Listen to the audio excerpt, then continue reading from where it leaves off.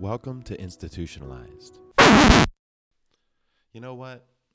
I don't like that intro anymore. I'm kind of sick of it. And I'm going to come up with something else. I don't know. We'll figure something out. Maybe I'll just talk and introduce the guests before I invite them on.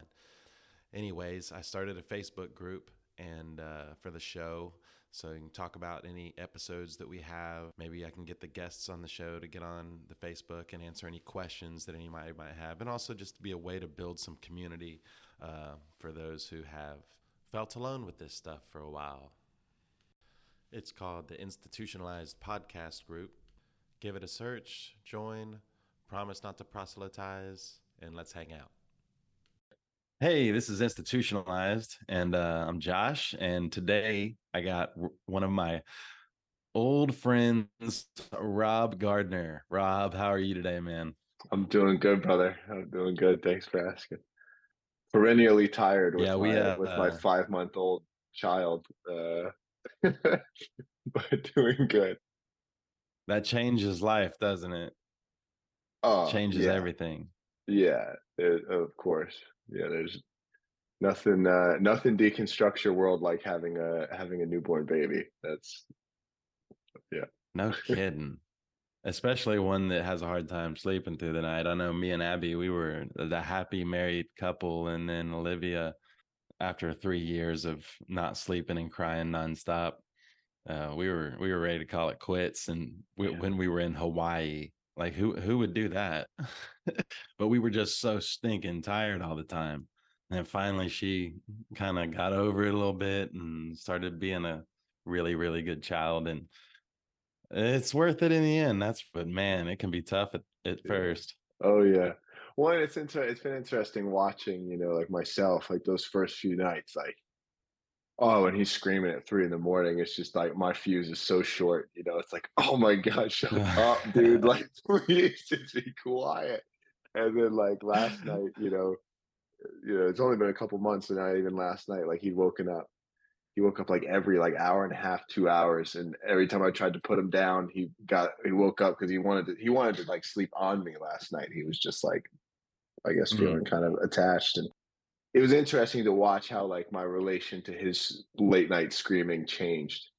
And I was still like there with it, but I wasn't as frustrated by it as I was, in the beginning. Because now I'm just like, all right, this is just what you do. You're just a baby, and this is how you are at 3 a.m. Yeah. What are we gonna do? At the beginning, it's like there's like shock factor. Yeah, it's like what? Right? It's like why? What is happening? And then it's where he's crying because he's tired. It's like, what? That makes no sense, like crying because you're hungry, crying, but it's but like but he's it's interesting to watch because it's like he's coming into this world and he has no like to me it's like to cry because you're tired doesn't make sense. Just go to sleep. But for him, it's like, but I don't know how to go to, I don't know how to just go to sleep. He hasn't like, he's only been on this earth for 5 months. It's like, he doesn't like, his way of seeing things isn't my way of seeing things. And so it's been and the factor on that they can't communicate, well. So right. like that makes it a lot more difficult. I can't imagine being frustrated and not being able to communicate. Right. I mean, shoot, when I was dealing with insomnia, I wanted to cry half the time, and I was a grown ass 42-year-old man. Right. Like, I get it, buddy. I get it. Yeah. It's always funny to me when people say that we're born bad and have this, like you don't have to teach a kid how to sin. Like babies, they're selfish. Like, what? They're just trying to survive. They're just trying to communicate. They don't know what's going on. Like we ripped them out of the warmest place in the universe. Right. It's I think there's an interesting connotation around selfishness too. Like we should be selfish. In a small sense of like we should look after our own survival. Like every creature in the world is like just trying to survive, and there is like a selfishness to that. And like there was one quote I heard years ago that was like I want to love everybody, but I got to remember that I'm somebody I love too. Like that I'm also part of the everybody, and like Yeah. So if I'm going to like dedicate myself to service, some of that service has to be dedicated towards me, or else I'm not actually like loving everyone. But then that Mm. service is dedicated towards me gets labeled as selfish and don't do that. But like, well, I don't know. I feel like we have to. Yeah, that's something that I thought about too, even like within Christianity. Uh like Jesus saying love your neighbor as yourself. It's like the loving yourself is implied there, you Right. know? Correct. Like Correct. that's it's almost like three commandments. Um and then there's, someone brought to my attention the other day is like, I don't want to love everyone how I want to be loved all the time. I also want to love how they want to be loved. Like I want Mhm. to meet them where they're at. And so it's like balancing that, understanding how you would feel with how they need to feel and all those kind of things. And it's a balancing. It's always, it's never either or, is it? It's Right. always both and. Totally. Totally. Well, and that's where it becomes so that, that's where like I think there's a lot to learn from more Eastern religions and philosophy. Like the core tenet of Buddhism is non-duality. It's the you think Mm, about the yin and yang like symbol. It's like there is this, like there's light and there's shadow. Like the world is dualistic, but the like combination of light and shadow is essential is like it's both yeah. and, like Yeah, I think some of the best philosophers in the world, you know, they understand that shadow work and managing your shadow and almost making friends in your shadow with your shadow, is a lot of, I guess, in Buddhist thought that would be, the road to enlightenment. Carl Jung, the well, shadow right, self. yeah, and I think this is something that gets sort of harder to do in at least like American cultural Christianity because the shadow self is the devil. It's Yeah. this. Oh, you can't. What are you doing? Listen, but it's like he's there. Like there's like the devil's Yeah. here, and like it's just there. Like there's no way around that shadow side of ourselves. And like, right, it's exactly what you're saying. It's we can push that away. We can pretend like it doesn't exist, or we can befriend it. And like befriending it doesn't mean completely being subservient and you know, like being a good like if I become friends with somebody, that doesn't mean I then do everything that that friend wants all the time. Sometimes it's telling that friend that they're Yeah. they're full of shit and they shouldn't be doing that. Like it's not like oh, I'm letting this person into my life. Now I'm gonna just completely succumb to their will. It's like, no, I'm like, they're here. they're here Yeah. and they're not going anywhere. And it's like we can get into, a little bit of like my journey. Um, but like when I Let's first do it. started, Tell us yeah, who you are. yeah, awesome. That's such a loaded question. Who are you? Uh, but yeah, so like that was one of the things for me when I always grew up as a basketball player. I think first and foremost, anybody who knows me, like knew me as the basketball guy. And that was just what I loved, like yeah, I would get up at 6 in the morning and go to get shots off and play all the time. Wanted to play college ball, ended up being a manager at Vandy, and then getting to walk on my senior year and actually get to play on ESPN and do the whole thing and then became a high school math teacher and I'm coaching high like I was a head boys coach at 22 and like giving back and my life looked exactly how I was like this is exactly what I thought my life was going to look like. I played college ball, I got a good job, I'm giving back, I'm head coach at 22, 23, like awesome. But I didn't know who I was. I didn't know Mm, like who Rob was outside of being the basketball guy, being the service guy, being the coach, being the like, I was what I did, and I had a yeah. lot of like, kind of, yeah, a lot of was wrapped up in that, and it wasn't anything anybody else like wanted me to do. It was all my own decisions, but it was still like kind of like, all right, I was very much living by the world's opinion, at least how I thought, that was supposed to look like. And so then I left. I quit my job. I grew my hair out and moved out to California. And I just kind of like sat around and spent a lot of time by myself and started deconstructing a lot of stuff, to use your word. And one of them was like actually starting to sit with those parts of myself that I had been denying for a really long time, like the anger and the sadness Mm. and the jealousy and these things that I had always just labeled as bad in my mind, of like, you're not Yeah. supposed to feel those things. Like I'm the also, I'm the happy, I'm the enthusiastic, I'm the joyful guy.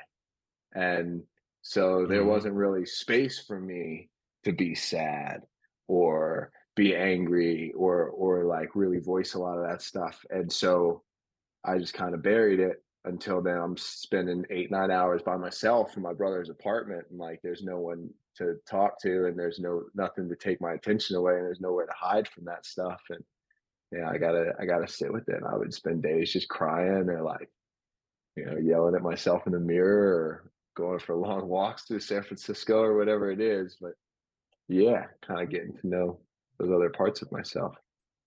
Um, There's that's it's interesting that you say that, like that repression.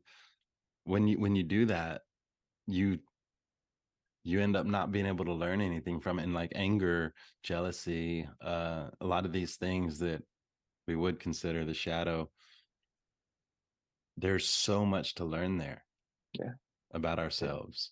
And there's yeah, so much to develop that can allow us to live. And I wonder, I know this has happened to me, when I started struggling with my mental health, I realized how many things I had repressed, and how many of my emotions I had repressed, how much of that had just built up inside my body for so long. And I yeah. had never like looked at it. I didn't want to see it. You know what I mean? And then at that point, I just wanted to go away and be anyone other than me, Mm-hmm, because I, I mm-hmm, didn't I didn't like it, and I didn't know how to befriend that shadow. mm-hmm, mm-hmm. So where did you go from there? Yeah.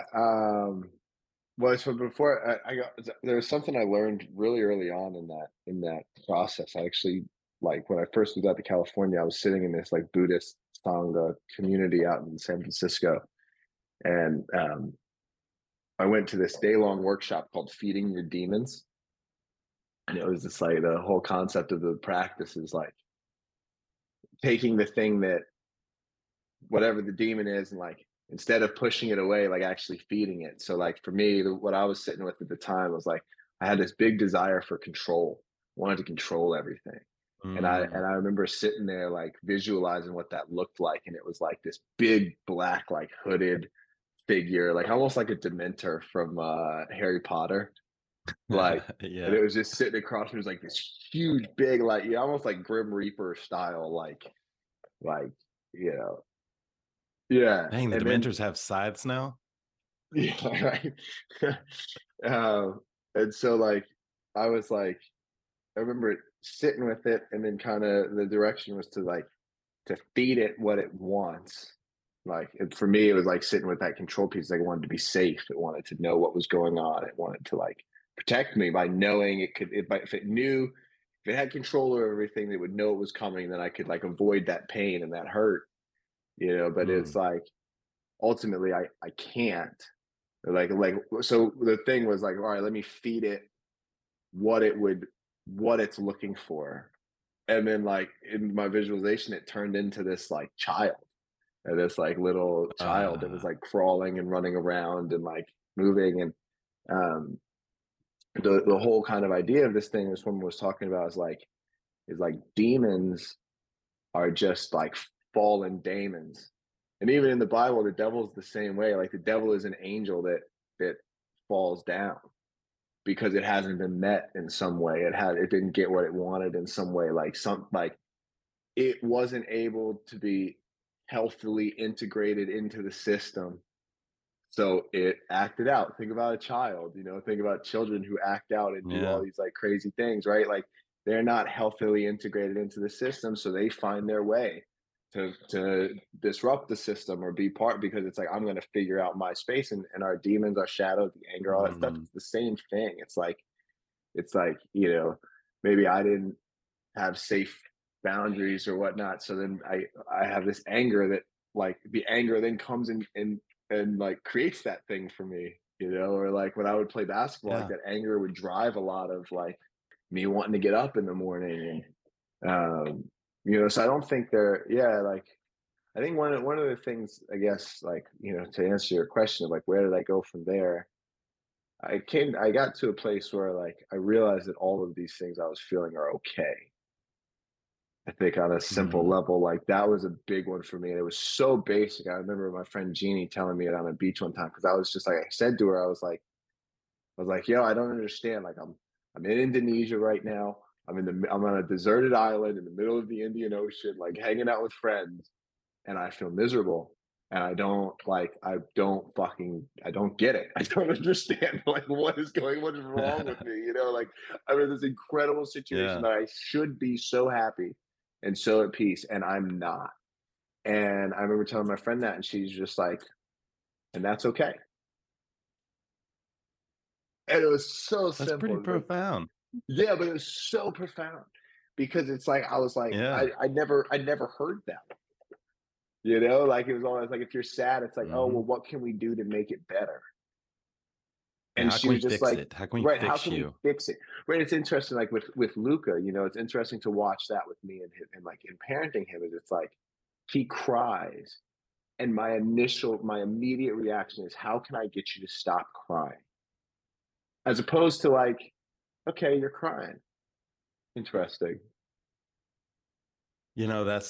That's something that Abby told me was one of her big turning points in our relationship was when like I'd be down or I'd be struggling and she's like, I don't have to take responsibility for that anymore and I don't have to fix you. Like Hmm. I can't I can't have that. It's killing me. It's killing you. And it's almost like when she stepped away, it made me as a grown man, as a 40 something year old man, have to deal with these things. And it ended up being okay, you know? Hmm. I mean, I Hmm. deal with certain things that I have to deal with, but I'm learning how to cope a lot better and handle things a lot better. And I almost kick myself sometimes and I wonder like why did it take nearly breaking down, having a physical disease mess with my neurology and getting into the pits of despair so bad to make me learn how to actually sit with my emotions and realize that it was going to be okay. Hmm. I don't know why it takes us so long. But that's Yeah. part of like sports. Like coming from sports, we're strong. We are going to like even our anger is a virtue, and even if we Right. act it out, like if we go to the gym early every day because we're pissed off, or if we like it's a positive. But then in life, a lot of times like we don't have those outlets unless we're working out all the time or Right. like putting it into sports. And if we don't have those things, then I mean, in coaching, not being able to handle my anger was definitely not a positive, you Mm. know, like not knowing how to handle that. So you went from the Bay Area to hanging out with a bunch of friends in Indonesia, and Yeah. So yeah. you're a No, guy who's gotten out and realized that there's a big world out there outside of kind of where you grew up and what you grew up in. definitely. Yeah. And yeah, I went to Indonesia, then moved back to New York City, then moved to Austin, Texas, then traveled to Tibet, and now I live in Florida. And yeah, it's been it's one of those things. There are a lot of similarities, as you for at least for me in terms of like traveling and like seeing all these different people is like I think it can get really easy to get into like this is the way, like this is what I grew up in, and like this is the way, as opposed to like this is Yeah. a way. Mm. Oh, what song was that? Oh, there's a song I was listening to the other day. It's like whatever your method, it's a theory of one. I got to think on that one for a second. Yeah, like whatever your method, it's a theory of one. That we all like ultimately you're living your experience through your own lens, and there is Yeah. no other lens in the entire world. And this can be really fucking scary, right? He's like, there's no other lens in the entire world that is seeing the picture the way that you are seeing the picture. Mm. I think that's where like a lot of the, I think fear around sitting with those darker emotions like kind of comes from, is because then it's like, wow, I'm not okay. Because there is that moment, right? It's like that moment when you like had that breakdown. You're like, wow, I'm actually not okay. I could be okay. I can be, Yeah. but it's like in this moment, like I'm not okay. Like when I was out in California, like there were days where like I wasn't okay. I didn't feel good. I Mm. didn't like it wasn't like, and but I think like that's so necessary. Like we talk, it's like it's that moment of doubt where then faith can actually kind of come in, where it's like, okay, I'm not okay. So then let me, like, I think we like I think about it like this idea of like we're all sitting on clouds, like the belief systems that like we're so firmly like this is what it is. This is the way. Like it's like you're sitting on a cloud and you don't want to look too deeply at it. Maybe because everything's fine, and it's cool and like everything's working Hmm. and everything's good. So whatever, no need to like, but Yeah. like, but sometimes we get that like Don't fix what ain't broken. exactly right. But sometimes we get that like that kind of something feels a little off, and then you start poking at that thing and you start realizing, oh, this is actually a cloud. This isn't actually firm, solid. And then the only way to go from there is you fucking fall through the clouds, and now you're falling. Yeah. And now you're in this space where it's like, what in the hell is this? This is not what like at least on the cloud, I thought that I was solid. Yeah. Now I'm falling through the air and I know that I'm not solid. Like, what in the hell? But what that then gives the opportunity for, and like what I've found is like you're gonna then land on actual solid ground, and you will be really solid because you sat through that, and now there's this faith that like isn't rooted in knowing, it's rooted in like in being, it's rooted in like this Mm. experience, because because That's that. once you challenge the one uncertainty and you fall and you go through all the uncertainty and then you end up like, oh wow, I'm still okay here. It's like, all right, I guess I don't have to hold all that stuff so rigidly and like, uh, but yeah, it's hard. And it's It's still hard, but gonna like, be all right. It yeah, is it's still tough. gonna be And I okay. feel like the dark night of the soul, so to speak, kind of comes for everyone at some point. And that's Yeah. kind of the point of this podcast is like I want to ask the question, what now? A lot more. You know what I Mm. mean? Like, okay, in I've been going through that really dark night and I want to talk to people who have been through it and also like have sat with the question, who am I? What now? What do I really believe? Because, especially have a theory. I'm going to test it out a little bit, but especially people that were really heavily involved in athletics and built their identity around that. When that's gone, it's like there's a death in the family, Mm. and that death is that you were, and the what now is almost crippling to think about because you've never had to think about it again. And I've kind of gone through that 3 times with Mm-hmm. the death of the player, then the death of the poker player who may make a comeback, who knows, Mm-hmm. and then the death of the coach. Like I wanted to walk away from coaching and I wanted to do something different with my life and I had no idea what that's going to be. And kind of sitting with that uncertainty all 3 times has been really, really debilitating, for Mm-hmm. stretches, but I always end up being okay. How is that? Yeah. Yeah. you know Well, like right, but it's, but if you think about like, I always just come back to everything is nature, right? Like the trees that give you fruit go through a winter and fucking lose all their leaves mm, and look dead and the ground looks barren and but then spring comes back and they bloom again. And it's like, how the fuck do they do that? yeah, And we're Yeah. the same, we're just like I mean, that. Like, that's a great metaphor too for, what our lives are. Did you grew up in Christianity, right? yeah, not as like fundamentalist as, and as like the whole everybody, this is what it is. As I Yeah. grew up in Christianity, but I grew up in Christianity in a predominantly Jewish town in a New York suburb. Mm. So You it grew up in was Christianity that asked a lot of questions, that weren't afraid of questions. well, I don't know about that. I grew up in a space where I wasn't afraid of question. Where there was a lot of diversity in religious expression where I grew up. So it kind of just like, it's like I was going to bar mitzvahs when I was 13, and Muslim friends Mm. and different, like, so it was like I grew up in the church. I mean, neither of my parents were like super uh, religious, so like we had to go to church. But I actually took myself to church my senior year of high school because I made a deal with God that if I showed up at church every week on Sunday, He would get me into Duke. And I missed 2 Sundays, so I got deferred.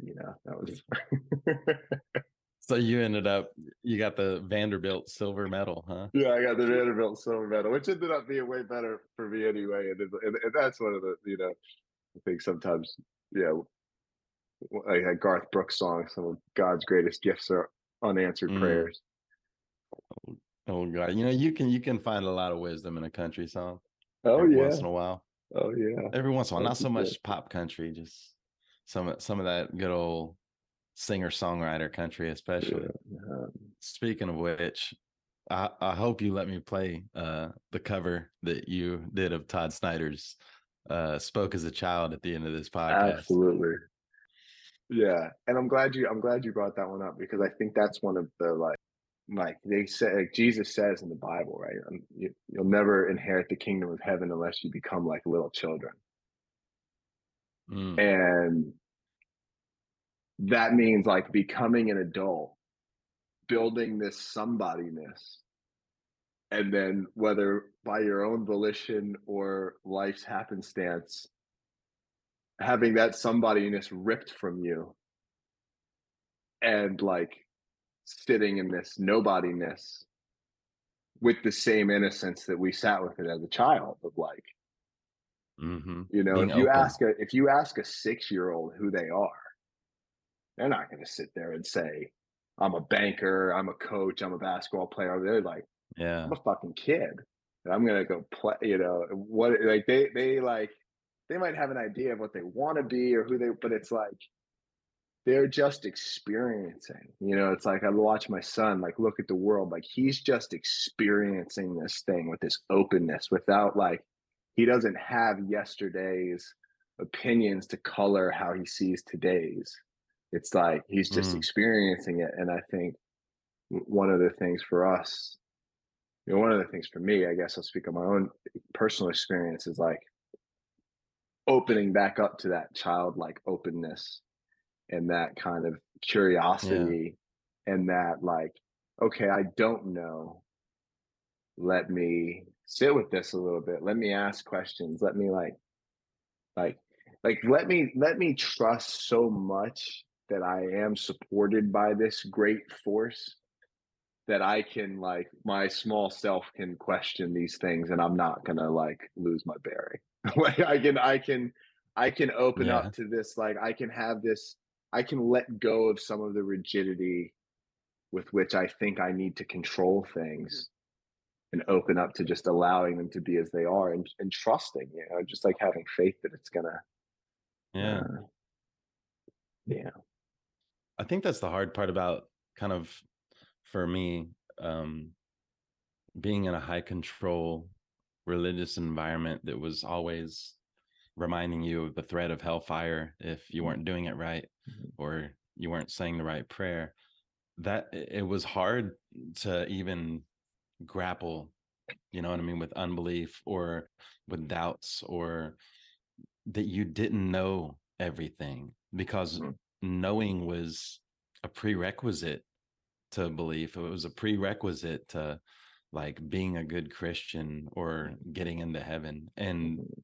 saying I don't know was just rarely accepted there. Right. Right. And Right. unwinding that, like unraveling that, untangling that as an adult is like, that's one of the most healthy places to be, is that open mind of, at least for me, it's one of the more healthy places to be. And it also, it makes my, where I'm not going to die of monotony.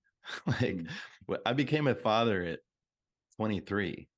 So like, you're doing this right now, you're like playing, seeing the world, all this kind of stuff.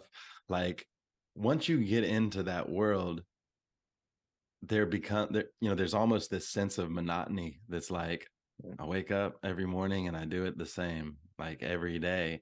And it's like, what else is there for me to learn from this at some point, you Mhm. know? Mhm. Mhm. And I think that's where getting out, like getting out of your little bubble, can help. I don't know. What do you think?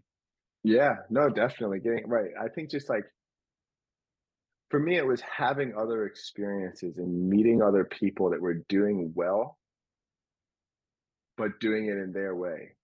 And me Mm, realizing like, okay, like I'm going to do it this way because this is the way I like, but I don't have to do it this way. I could do it that way. And I think there is a danger in like, like I was talking to a friend about this the other day, like in so much openness, we do lose a level of tradition. We do lose a level of yeah. connection, like, solid connection to community because we don't know. I don't know what they think, but like there is a benefit to like traditions and openness, both and, right? It's just like, Yeah. like It's there's got always to be, both in. right. There's got to be room for the tradition and there's got to be room for the chaos because the tradition gets boring without chaos and the chaos gets fucking crazy without tradition. Or without discipline or, it's just how it works. Yeah. And, but I think it's interesting, like this concept of like right the threat of hellfire and like I have two thoughts on that one. By the first being like how much that then trickles down into what we were talking about of like, oh, I can't explore these certain emotions because I don't want to go to Mm, hell. Like that yeah. is literally like That's a real thing. like that, right? If we think about like what it well, and like even on just like then what the perception of hell is, right? Like perception of that, like I'm not gonna put myself through that fire. I'm not gonna look through those emotions in my life. No, like those aren't. I'm gonna push that stuff away. And I think that's like just like the second thing I was thinking is like, how do we know hell's a bad place? Only on institutionalized.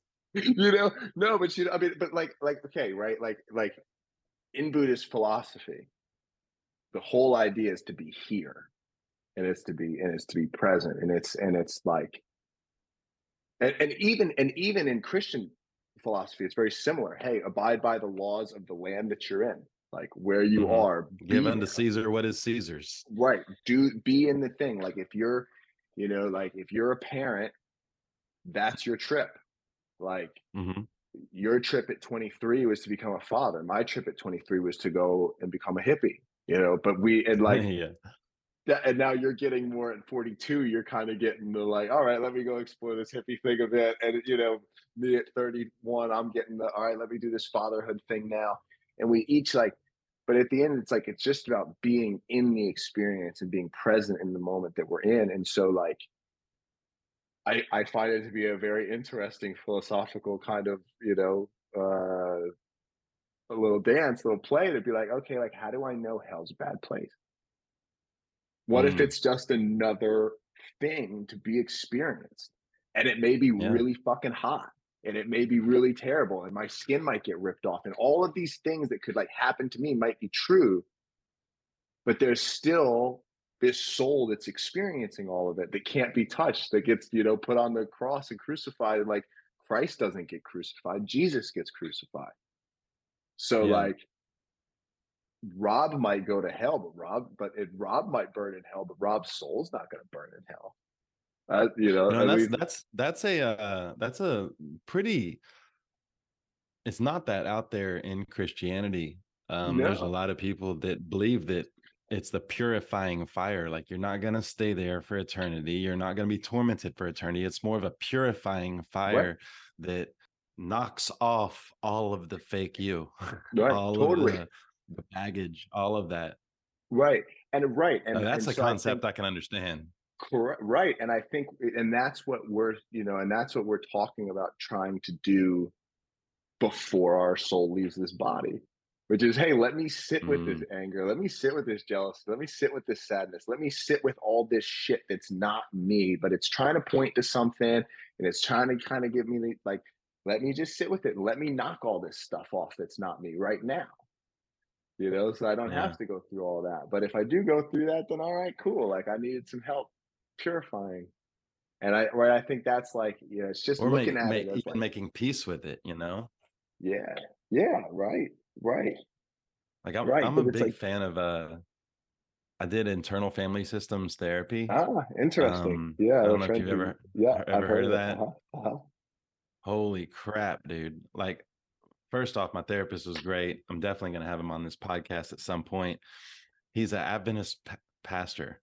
And he's just a great guy. He's a great therapist, and he understands a lot about religious trauma. And he understood that a lot of these things that were coming up in me, that were like my inner child, this exile, this protector of the little child that I had that would rage out and all that kind of stuff. Mhm. I was to meet this part of me with so much more grace. And especially like the protectors, or like sometimes they call them the firefighters, they're doing a job for you that has worked in the past, that has protected you. Correct, But now you're an adult and you don't need that anymore. correct. And it's time for a new job. And you Mhm. just reminding yourself very gently, very calmly, like this is a part of me, and it's a good part of me, not a bad part of me. It's that, that non-dual, that, you Right, know what I right, mean? right. Like Totally. it just is. Yeah, right. It's like for me with my anxiety, like so, like right, like as a kid, like when I was a kid, like part of the reason I got into basketball is because I could escape everything in basketball. I didn't have to deal with my family shit. I didn't have to deal with Yeah. anything. So like I could get on the court and I could escape. And so this like escaping is my like we've talked about the Enneagram and stuff before. Like I lead with type 7. Escaping is my Hmm. like that's my coping mechanism. That's my way to keep myself safe. And so like a lot of that is been dealing with anxiety and um that's one of the, like exactly like what you just talked about. This conversation I'll have with my anxiety all the time. I'll be in a uncomfortable Yeah. situation or I'll be going to do something and I'll start to get a little short of breath and I'll start to have these thoughts and oh shit, what if it goes like this? And I like, I feel this, I see it as like a fox. I'm like, oh, I'm like, I say hi. I'm like, hey, what's up, anxiety fox? How you doing? Welcome back. Thanks for showing up to the party. And I'm like, all right, like I'm just gonna go speak on a stage. Thanks for showing up. I know you're just trying to help. I'm good. Like, I'm cool. Yeah. And that's it. That's how the conversation goes, you know? And like, Yeah. because it's exactly what you talked about, right? We like, right. These things are trying to help us. They're doing a Hmm. job that they've done over and over and over again as the way to keep us safe, as the way to keep us like solid. And but then right as we grow up, we're not in the same, situation that we were in. Yeah. Like for Right. me, like I grew up like my dad, like growing up, like my dad's alcoholic, and I like was very constantly like I kind of like became the man of the house very early. I was the responsible one, and so there was this like Mm, so for me, it's like I got to be hyper vigilant of everything. I got to know everything that's going on, and I can't add my shit to the yeah. space because I got to be the rock. I got to be the solid one in the system of chaos. And And that control and repression worked for you then. right, so then it becomes this right. So then I'm gonna stuff all the shit that like sadness, nope, anger, nope, jealousy, no, all this stuff. It's just gonna go down, because it's a survival mechanism. It was just a straight up Yeah. like survival thing. But then I'm sitting and I'm 23, 24, now 30, whatever, and like I'm not in that environment anymore. But that same kind Yeah. of like way of looking at it, that same kind of hypervigilance, that same like, oh, I don't have to, like one of the practices I've had to have with my wife is like actually sharing when I'm not feeling good, or like being like, hey, you did this and that made me feel X, and I need you to, like that's been huge for me. Yeah. Huge for me because I used to just never say that stuff.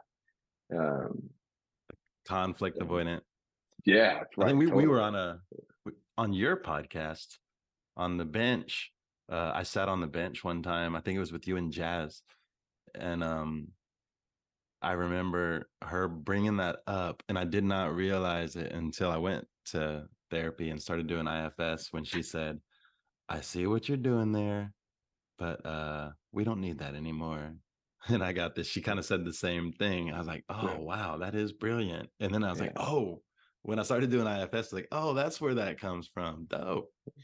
yeah, yeah, Yeah, right, it's yeah. good stuff. Hey, you asked me the best question I've ever been asked.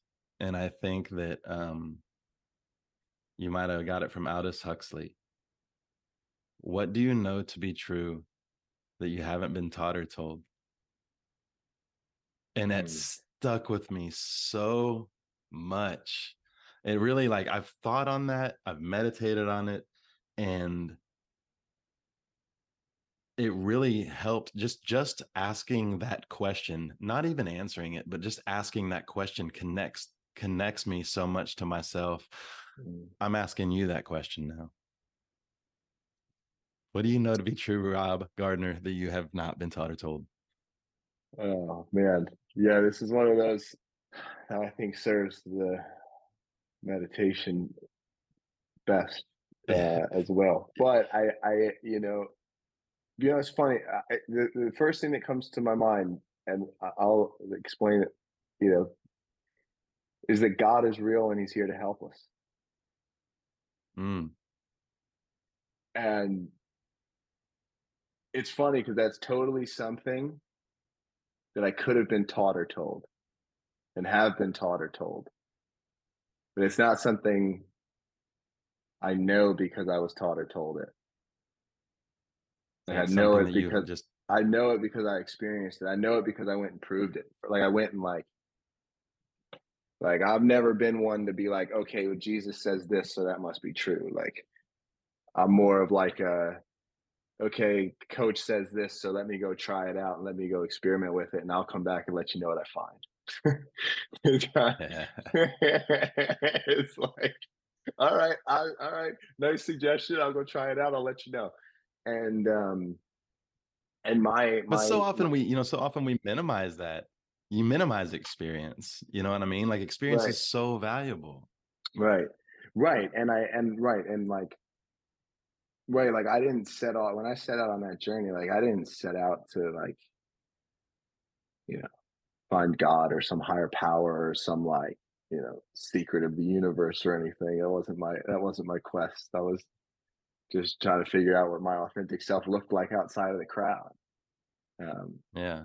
but like in doing that, I started touching that deeper self, and it's like, okay, this deeper thing that I'm touching is the same as this like whole big primordial force that I'm like, and like it's not separate from. And I remember like the first time I ever did LSD, I was like sitting out on a hill out in California, and I'm looking at my hand. And this is a trippy one. Like anybody who's listening to this can do it. Like I'm looking at my hand, right?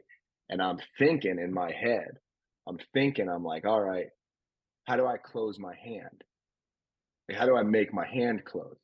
Because if I think in my brain, if I use my mind, if I use the power of my mind, which is what in American culture, I think therefore I am. Like the mind is Yeah. the most powerful thing. You got to know, like you knowing is the most powerful thing. So all right, think about closing your hand. Especially in sports culture too, mind over Right, matter, and right, you know what I mean, totally the power of the will. right. But if I think about closing my hand, close my hand, close my hand, close my hand, close my hand, close my hand, close my hand. My fucking hand doesn't close. Like I could sit here and think about closing my hand till I am blue in the face, but it's not gonna Yeah. close. But somehow when I want to close my hand, I can close it. I can just whoop, make a fist. But thinking about it doesn't do it. So there's something like I had this realization. I was like, okay, there is something. And this was a big one for me because I always like my value is on knowing things. How do I control? The only way I'm able Yeah. to control things is if I know everything. But I'm sitting there and I'm looking at my hand. I'm like, holy shit, I don't even know how I close my hand. Like I don't even like I don't even Sounds and I'm sounds sure like someone on a real trip. yeah, right. You know, and I'm sure like somebody like some scientist could come on here and be like, well, the neuron fires. But okay, but how do I control the neuron? Because my thought about closing it doesn't close it. Mm. So it's like so that then for me was this moment where I was like, okay, there has to be something that's stronger than the mind or like there has to be something deeper than the mind. This can't be the most all powerful thing because it can't even fucking close my hand. It can't like, you know.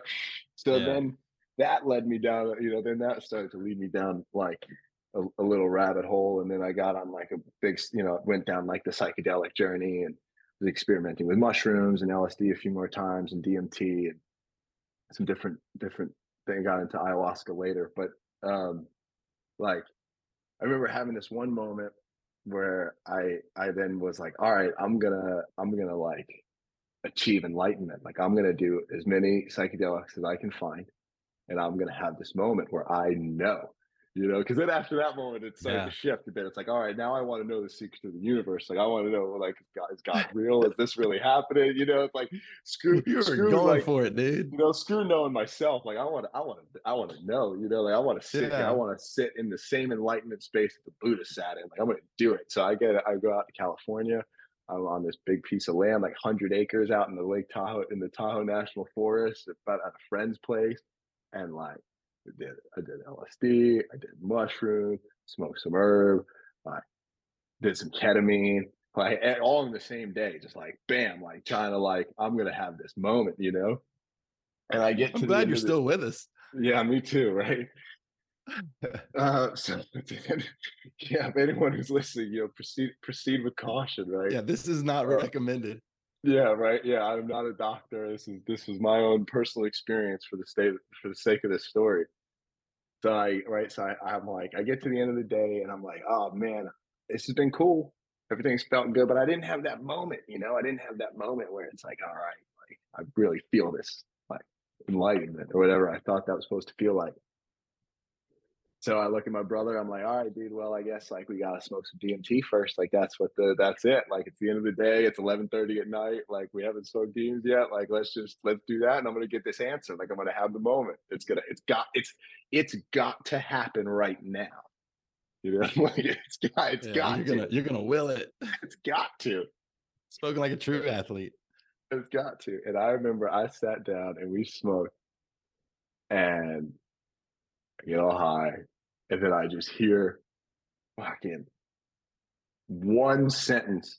This is deep. It is like not my voice, and it came from somewhere deep, deep, deep in here, out there. I don't even know, but like I heard it clear as day. You think you need any of this? And then I went to sleep. And that was it. I didn't touch psychedelics for like 2.5 years. When you start hearing things, maybe. Says you think you That's need it? hilarious. Yeah, you think you need any of this? Like you think you need the drug to like Mm. touch this?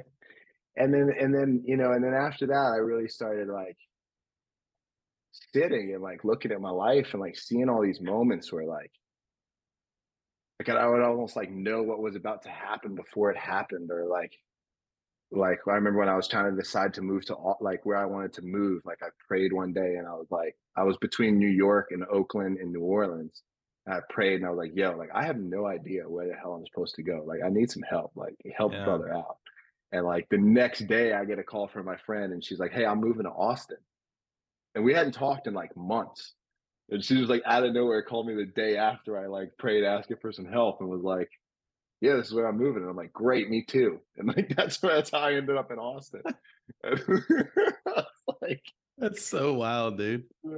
but it's like, so yeah, so like I think I think really and truly like God or this universal force or like whatever, like totally real.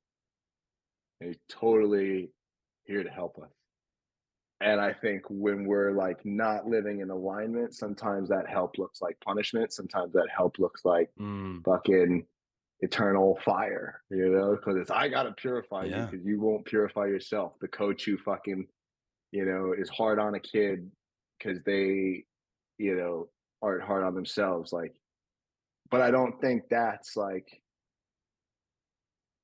I think that's where like, you know, I guess like cultural Christianity kind of goes wrong. It's like I don't think God comes to anger first. Like there's a line in Mm, there's a line in the Quran that he talks about like I always send my messenger before I send my wrath. Like mm. I'm always going to That's a send the good line. messenger first, you know. But then if we're not in Yeah. touch with ourselves, we don't hear the message. So then the only way is to get the wrath. You know, it's like you were talking about. Well, how come I had to like get this whole like catastrophic thing happen to then come and sit with myself? And it's like, well, like you were probably getting messages all along, but you know, for whatever Mm. reason, it's oh no, I'm not gonna, oh no, I'm not gonna, and then eventually it's like, all right, well, you didn't hear all my messages, so time to come fuck, time to come rip the Yeah. house away. Like, I tell you, it's hard though growing up. Like it's hard growing up in some of these circles because you're so programmed to self-denial, to not listen to your heart. The heart is deceitful above all things. Like right, a lot of these scripture is used to make us disconnect from self. it's And then funny, you you get know, to a point in your life that you don't even know yourself. right, it's funny. I posted a like I actually posted something on Instagram like a few months ago that was like a video about listening to your heart, and somebody commented on it. It was Mm, like, no, like don't do that. The heart is deceitful. Upon like same quote you just like the heart is deceitful. It's like, wait, what? Like, yeah. right? Because it's It's well, programmed, it's man. Like right. it's It's they, they'll right, call it the flesh, they'll call it right, whatever. and this is what's in like this is what's so interesting to me because it's like I mean I totally yeah I mean I've totally gone down this like mystic rabbit hole. I shouldn't even call it a rabbit hole, but you know, but yeah, I've gone down this like mystic like We're deconstructing up in path. here. We're Yeah, right. deconstructing up in this bitch. Yeah, yeah, but yeah, I guess I shouldn't call it a rabbit hole because that makes it feel like it's like you know cuckoo or something. And it's totally real. It's like why is the body like? And this is one thing I've never really been able to understand is like your the whole idea of like original sin, and you and Abby talked about it on your podcast with Yeah. her of like you're born into sin and like your body, your flesh is like inherently wrong, right? But God created it. Like, you know, like And said why it was good. And right, said it was good. right. Like I don't understand. Yeah, like how is it inherently bad? You know, like it's like there's Well, not I it's think just that yeah. concept, it's like Christianity and all that stuff changed so many times over the years. There's been reformations, there's been different people with their own interpretations of things. I think that came from Augustine uh, of Hippo, and he definitely hated himself. Like he despised himself and was kind of a had his own deviant sexual problems. And he started talking about hell and a bunch of different things. And I think that these are man-made concepts, Yeah. like that it just doesn't ring true to me. Even this is something that I learned with IFS therapy, getting back to that, is true self. Like getting to true self, it's incapable of harm. It's incapable of Yeah. anything but Yeah. profound love and all that stuff. Like your true self will bring peace, It'll be somebody who listens with empathy to the other parts of yourself, somebody that sees the world in a way that is connected, you know? Right. Right. So let me ask you this, Rob. You're one of my favorite people in the world, and you're one of the most loving people I've ever met. And it's not just because of Happy Rob. I've seen you upset or mad too. Right. Um, where are you now with everything? What do you believe? What is your foundation? Because I know this podcast is about deconstruction, but I don't want to just deconstruct everything and leave ashes at my feet. Right. You know Right. what I'm saying?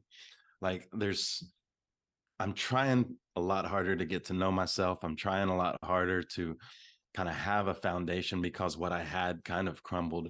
Where are you right now? I'm curious. Yeah. How do you be able to project so much love into the world and have your Robness just shine? uh, yeah. So I mean, I think. Hmm, I mean, the first thing that comes to mind with that is like we chose an earthly experience. We shouldn't allow our deconstruction to like throw that earthly experience out. I Mm-hmm. think is like what I mean by that is like right. So like I became very much somebody as this basketball player and as a coach and like doing this thing, and then I like was like kind of put that on hold. I threw that part of me out to then go and like sit with this other piece of myself, but it is kind of more like spiritual and kind of more like yeah esoteric. Everything can be anything. Yeah. um but then it's like from that place I chose this body, like from that like super primordial soul space. I was like, yeah, let me go into this body and do this thing. And Mm. so I think like from that standpoint it's like I the truest self that I'm trying to find in this body and in this lifetime chose this existence for something. And I don't necessarily know that it's like I'm ever like I don't necessarily think that it's like important to know exactly what that purpose is because it changes over time and whatnot. But I think it is important to like commit to playing with it. It's like something you Mm. you were saying, and like you were saying before we started recording, is like you and Abby separated for a little bit, and then you had your deconstruction Mm-hmm. space, but then you realized what like that was doing to your girls, and you realized like you're like, oh, like me being a father and me living out this like earthly role is more important than me deconstructing the concepts of marriage and monogamy and whatnot. And I Yeah. think like right like that's a really like something for me too is it's like yeah like I'm gonna like lean into this role of being a father and doing this earthly thing because that's like what I chose. Like yeah I could keep You're doing the going to hippie be thing here and I could go now, right I'm gonna as be here Ram now I'm Dass gonna would say. yeah right exactly like I'm just gonna like if I'm a if I really am a soul having a human experience. So I actually, I guess, well, so to go to your question about like foundation, the big foundational piece for me is I was sitting. This speaker died, but you can still hear me, right? Yeah. Where I'm like computer audio, but um, so I was sitting on a bench about like a year into maybe me kind of leaving for California and doing that whole thing. And I was sitting there and I'd been hearing all this stuff, about like we're not humans having a spiritual experience, we're spirits having a human experience and this and that. I'm just like, all right, I'll entertain it. I'll dabble with this thought experiment. And I was sitting there and I was just like, all right, like if I were really God in a human body, let's just let's just play that Yeah. thought experiment out. If I'm really like God's spirit in a human body, what would I do every day? And the first thing that came to me was I would love, because Mm. like that's all that Jesus talks about, is what Buddha talks about, is what Muhammad talks about, is what feels right to me. In yogic philosophy, the first yama is do no harm. Like it just seems like, I mean, in Christian, in the Bible, God is love, right? I mean, it's like, it just seems like Yeah. I would like, first and foremost, if I really am in IFS, your true self is non-harming. Like, it's not, right. It's this like, It's incapable of anything but love. right, right. So at our core level, like, I'm like, all right, I'm going to love. And then the second one was like, well, I would explore, because like, if I'm God, then everything else is God also. So why do I don't need to be afraid of myself. So let's go explore this thing. And then the last one that came was I would play, because otherwise, why the hell else would I come here if not to, why would I, some like existential, unlimited being, choose to come into this limited body if not to like play and experience and engage with this plane of existence? um and so then that became play, explore, love, and that became like my foundation for um how I want to live and how I want to exist every day, because it became very practical. Mm. That's like, at the end of the day, for me, like, we're like, again, with the theme of the night, it's both and. Yeah. I am both human and living in an earthly body, and a son of, you know like, I'm both a son of my spiritual father and a son of my earthly mother. Like, they're both, like, both of those things make me the human being that I am.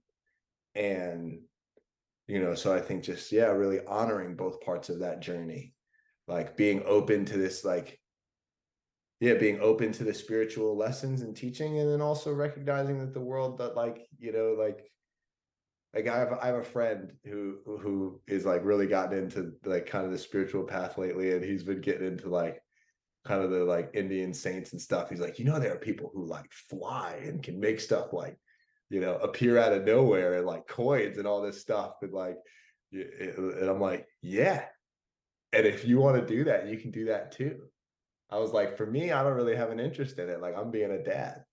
But that's fucking cool. Like, if you want to go learn how to fly, that's fucking cool. Hey, listen, if he can prove that one to me, I'll convert right now. I Right? just want to fly. Like, I've Right. always wanted to fly. Right. Jeez. I was reading I'm almost done with it. I got about 2 hours left on audio, and the Bhagavad Gita. Yeah. And wow, beautiful. Like, it's so, there's so much there. And I cannot help but think that when I read the words in red that are in the Bible, there's so many similarities to a lot of the things that are in the Bhagavad Gita. Like, there's so Well, much influence in that. well, it's the same like avatar.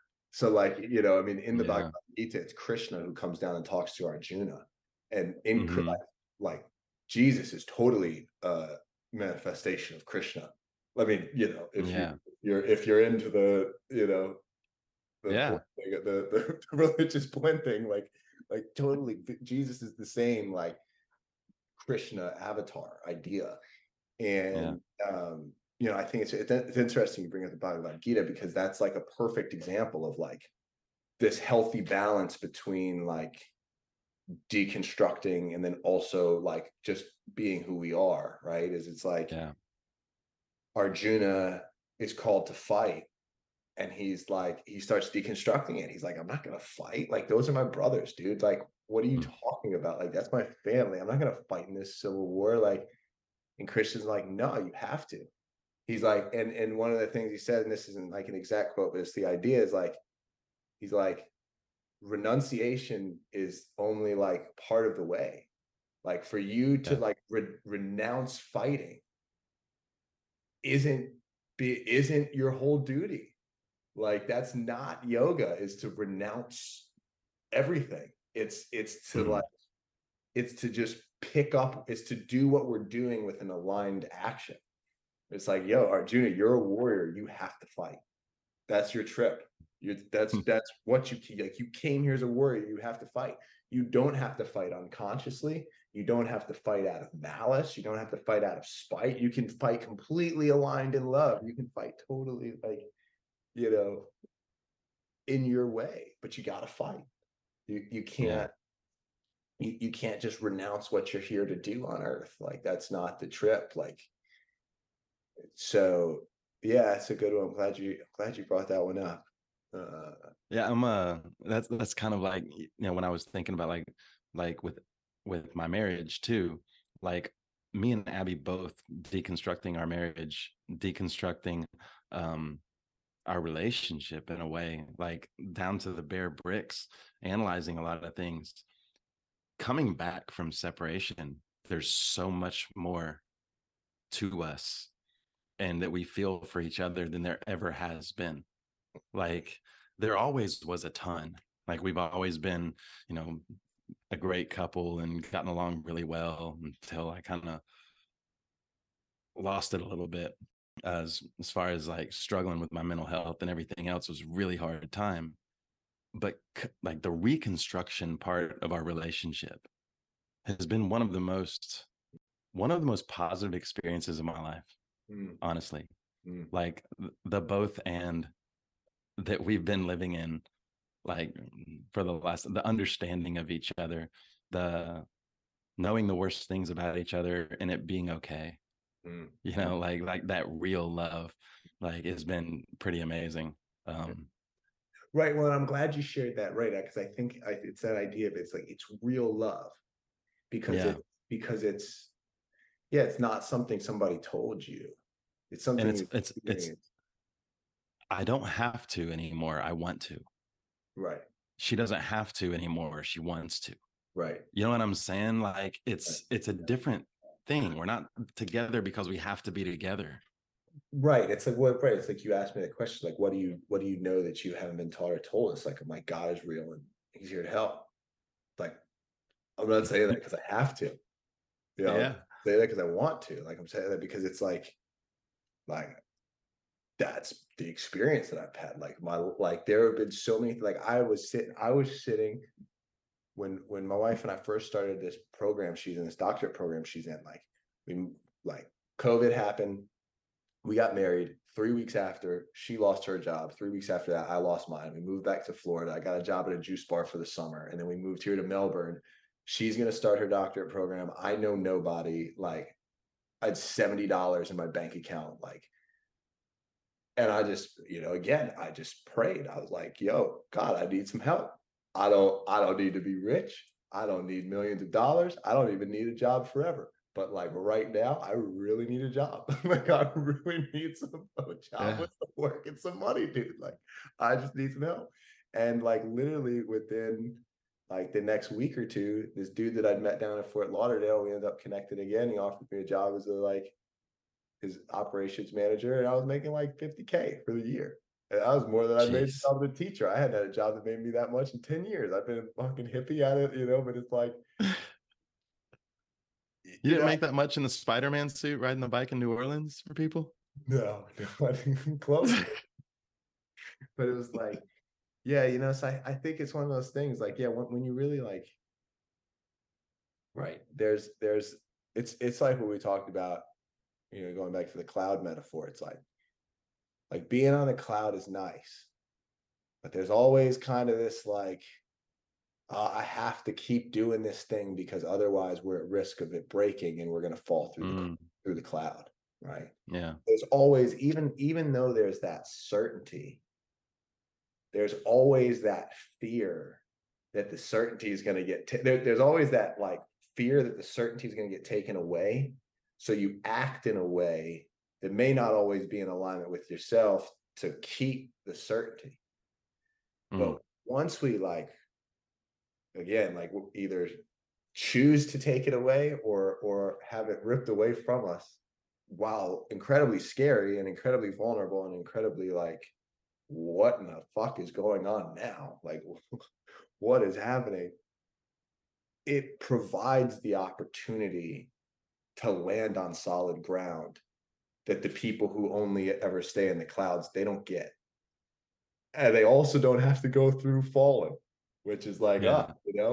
maybe there's some like, it's like ignorance is bliss. Like maybe there's some benefit to that. But for me, wanting the whole depth of the human experience, I'm falling through every cloud that I can. you know? You would say that. We got to do this again sometime. This has Yeah, been great. yeah, This has literally done my soul good. Just to see you, talk to you. But we got to do this more. And I appreciate you coming on here.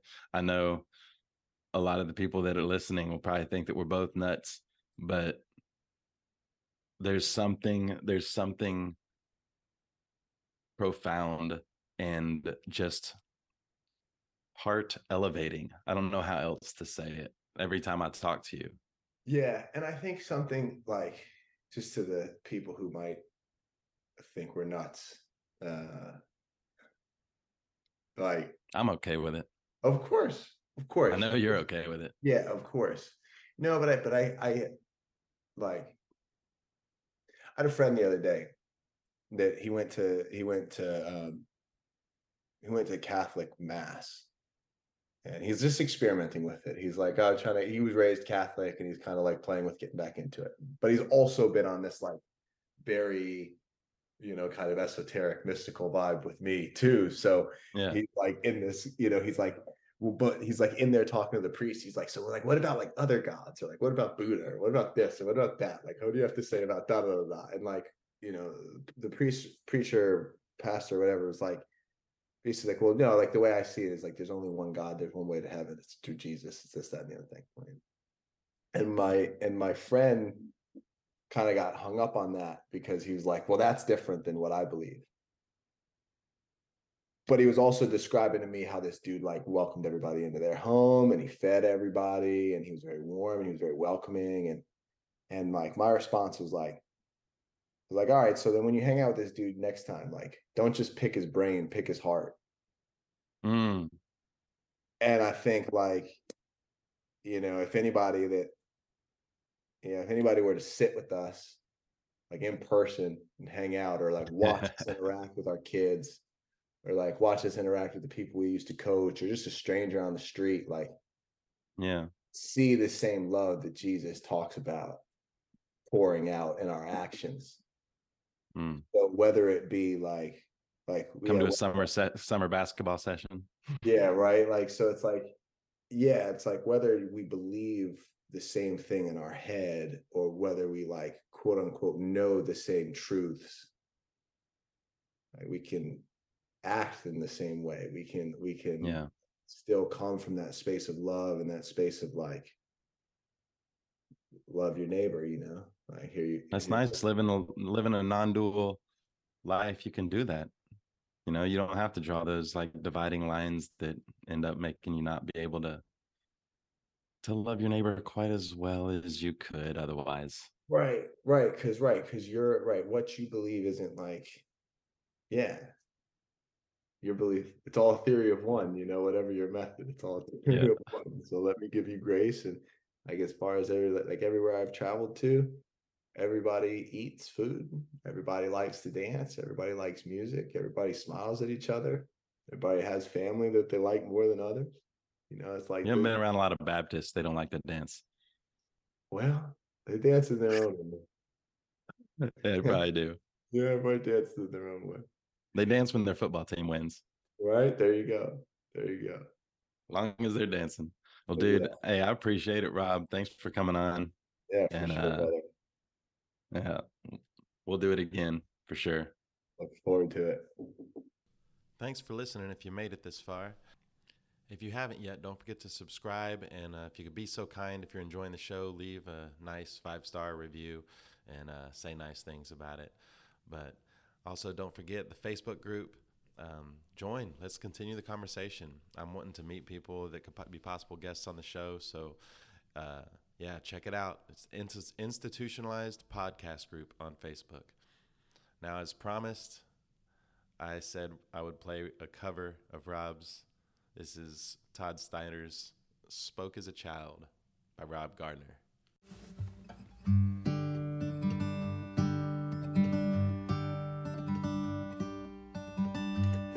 one has days like I'm having, holding on to anything that I can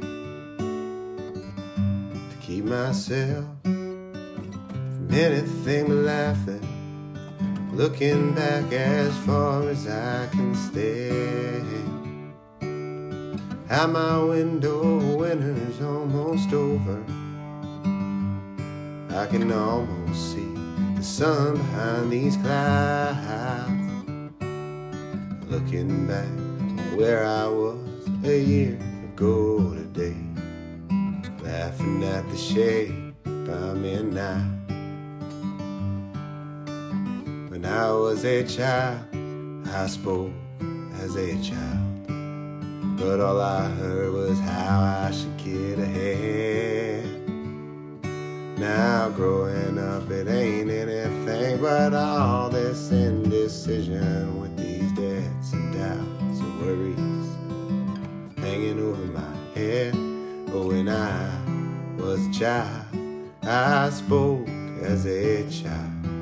I wish I could remember what I said.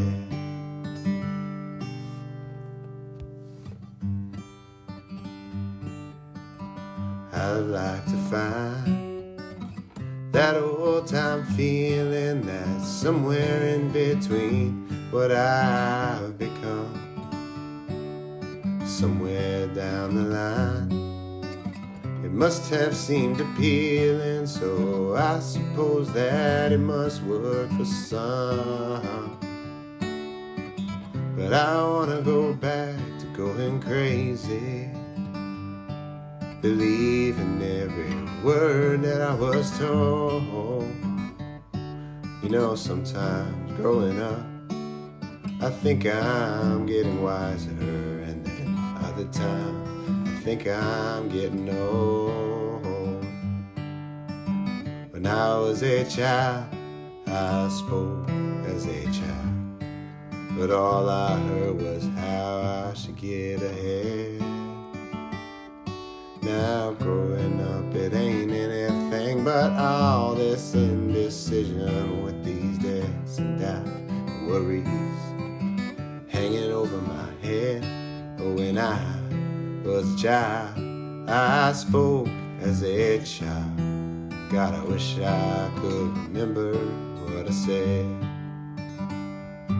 God, I wish I could remember what I said.